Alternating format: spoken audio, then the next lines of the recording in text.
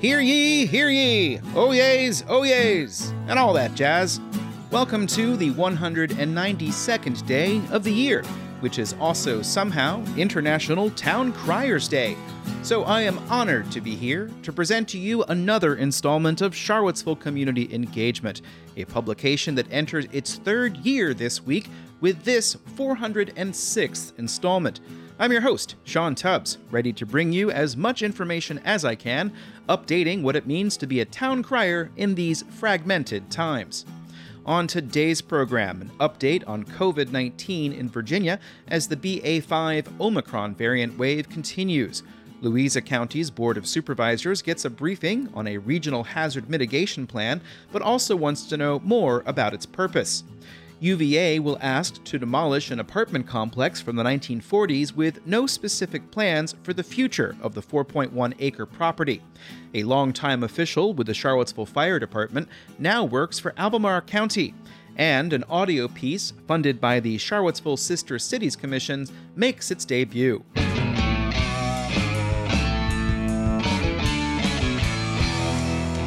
In today's first Patreon-fueled shoutout, since the very beginning of this newsletter, one longtime Patreon supporter has used his shout-out to draw your attention to the work of the Plant Northern Piedmont Natives Campaign.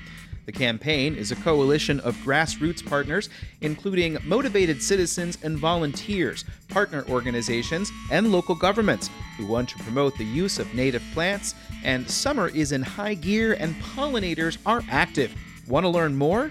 Visit plantvirginianatives.org to download Piedmont Native Plants, a guide for landscapes and gardens.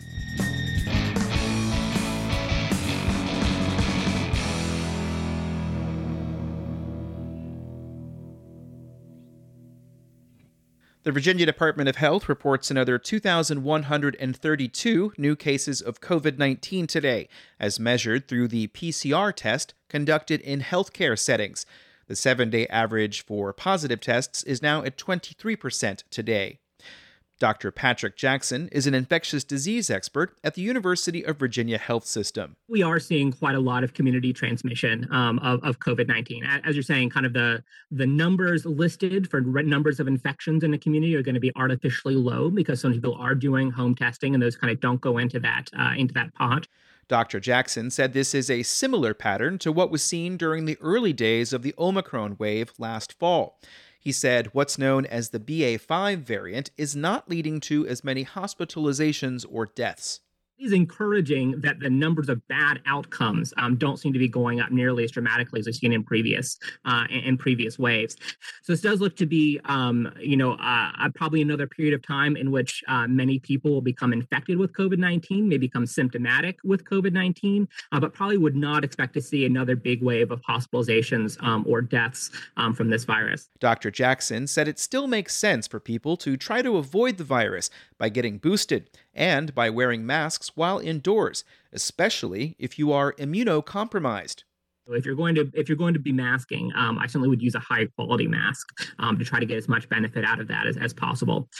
No sense in making your face warm to no good end, so might as well go with a higher quality device. For more information on vaccinations and boosters, visit the Blue Ridge Health District's website.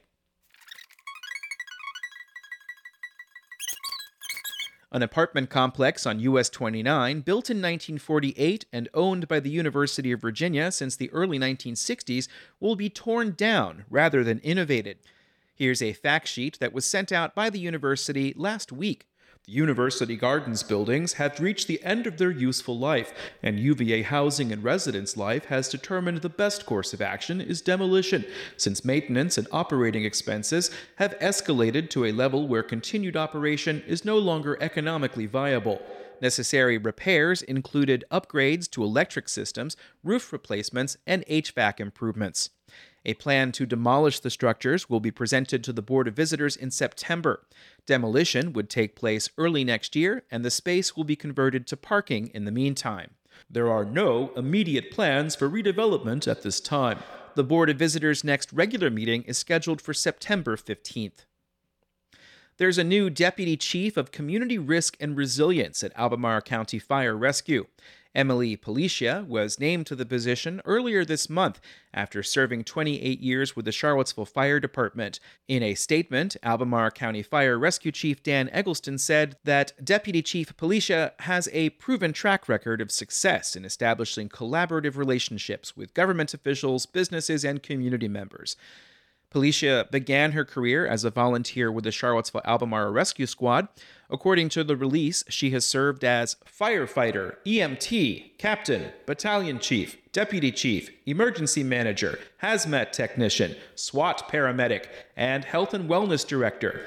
In the new position, the deputy chief will oversee the fire marshal's office and community engagement. Policia has been in the new role since June 21st.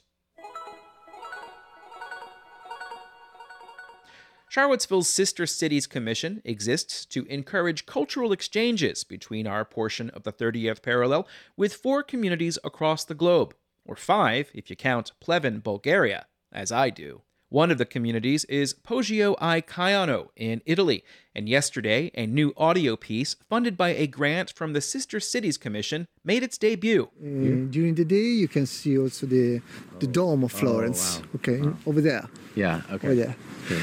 Prato is over there. Okay. And this one? Oh, here? This is Poggio. Oh, Poggio. Charlottesville musicians Wes Swing and Kelly Libby traveled to Poggio this March to record sounds and local music. The result is a 32-minute piece called Story Musicali, Italian for musical stories.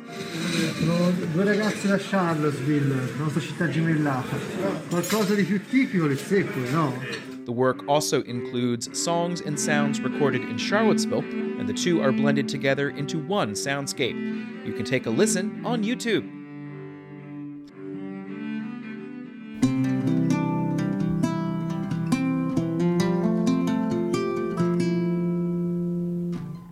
You're listening to Charlottesville Community Engagement.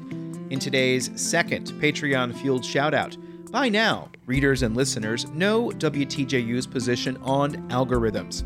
But do you know that the radio station celebrates puzzles?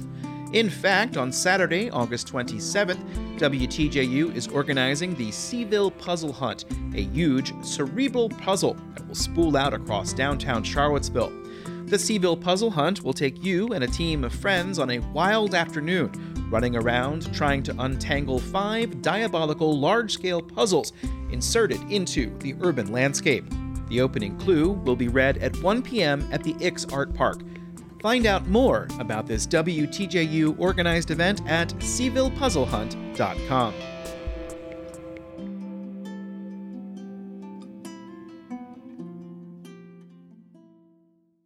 One more story today. The Thomas Jefferson Planning District Commission continues work on a document that's intended to coordinate regional responses to natural disasters and other calamities.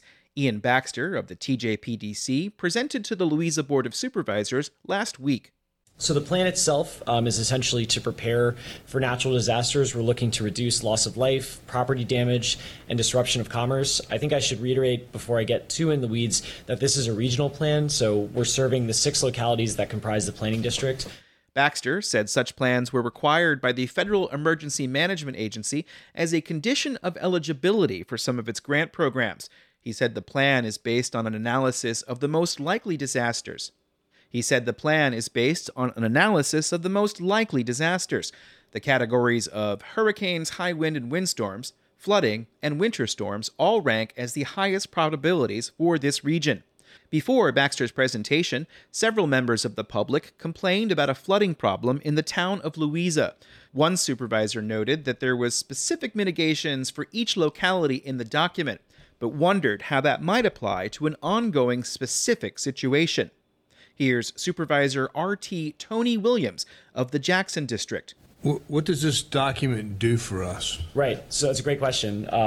So the action items sort of serve as a base for what localities might engage in. So these are aspirational. They're not tied to, you're not tied to implementing all of these mitigation action items. What it does for you, I think, is give you a good blueprint for what you could expect to accomplish over the next 5 years. Baxter said having the plan in place would allow for federal funding to flow after a disaster. Williams was skeptical of this approach. It gives us access to funding after said disasters happen. And gives you Because we have a mitigation plan. right. Just because we have one. We don't have to do anything with it. We just have one. We set on the shelf because we spent money creating a plan that gives us access to mitigation funds after a disaster happens. Correct. That seems totally backwards to me. I'm sorry. Williams said he was not interested in what plans are for other communities in the area, but wanted to know what the plan could do for Louisa. Supervisor William Adams said he was concerned about data from the National Climate Data Center on page H14 that summarizes the number of floods in the community since 2010 and the amount of damages reported. Albemarle reported $50,000, where Greene reported $4.777 million. And most other counties didn't report anything. We just heard people here talking about, Mrs. Woolfolk was talking about a $25,000 damage to their driveway. I've been to their house. I know their driveway. I know the culverts are talking about replacing. So it says that this data came from the National Climate Data Center. So obviously it's not complete. Where do they get their data? Baxter said he did not know where the data came from, but that the TJPDC relies on the data coming from the federal government. Williams said he wanted a work group to be convened of Louisa officials, including town officials, to see if they can mitigate flooding on a specific portion of Beaver Creek. The working group will be formed, and the draft plan will return to the board at a later point in the future. Special thanks to Tammy Purcell of Engage Louisa for her help with not one fact check for this story, but for two. You should subscribe to Tammy Purcell's work at Engage Louisa to learn all of you can. That she's much more in depth about there than I will be, but it's great to be working together.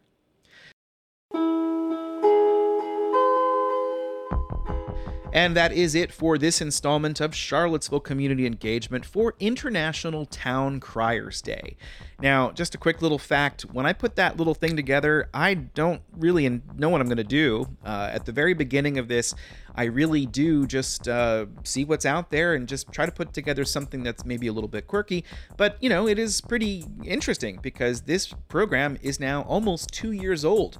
And I'm going to probably talk about that far too much over the next couple of days, but it is important because I think this work is important, and many of you think this work is important, and you've been paying some portion of it. Some portion of you have been paying some portion and all that, portions, etc., etc. If you have not been able to do so yet and you would like to, there are several ways to do so. One great way to do that is, of course, through Substack. If you do a paid subscription, the company Ting will match your initial payment, and that's really great and fantastic. Just to close out the show today, there will be another installment of this program either on Tuesday or Wednesday. I'm hoping to get as many as I can out this week because I took a little bit of a break last week, and that really just bugs me. I also do want you to know that it is also National Cheer Up the Lonely Day, so do that if you can as well. And maybe forward them this newsletter. There's a lot to listen to and to get involved with, and that's the whole point of all of this. I'm Sean Tubbs, the host of this program and the president of Town Crier Productions. Thank you very much for listening, and see you next time. Goodbye.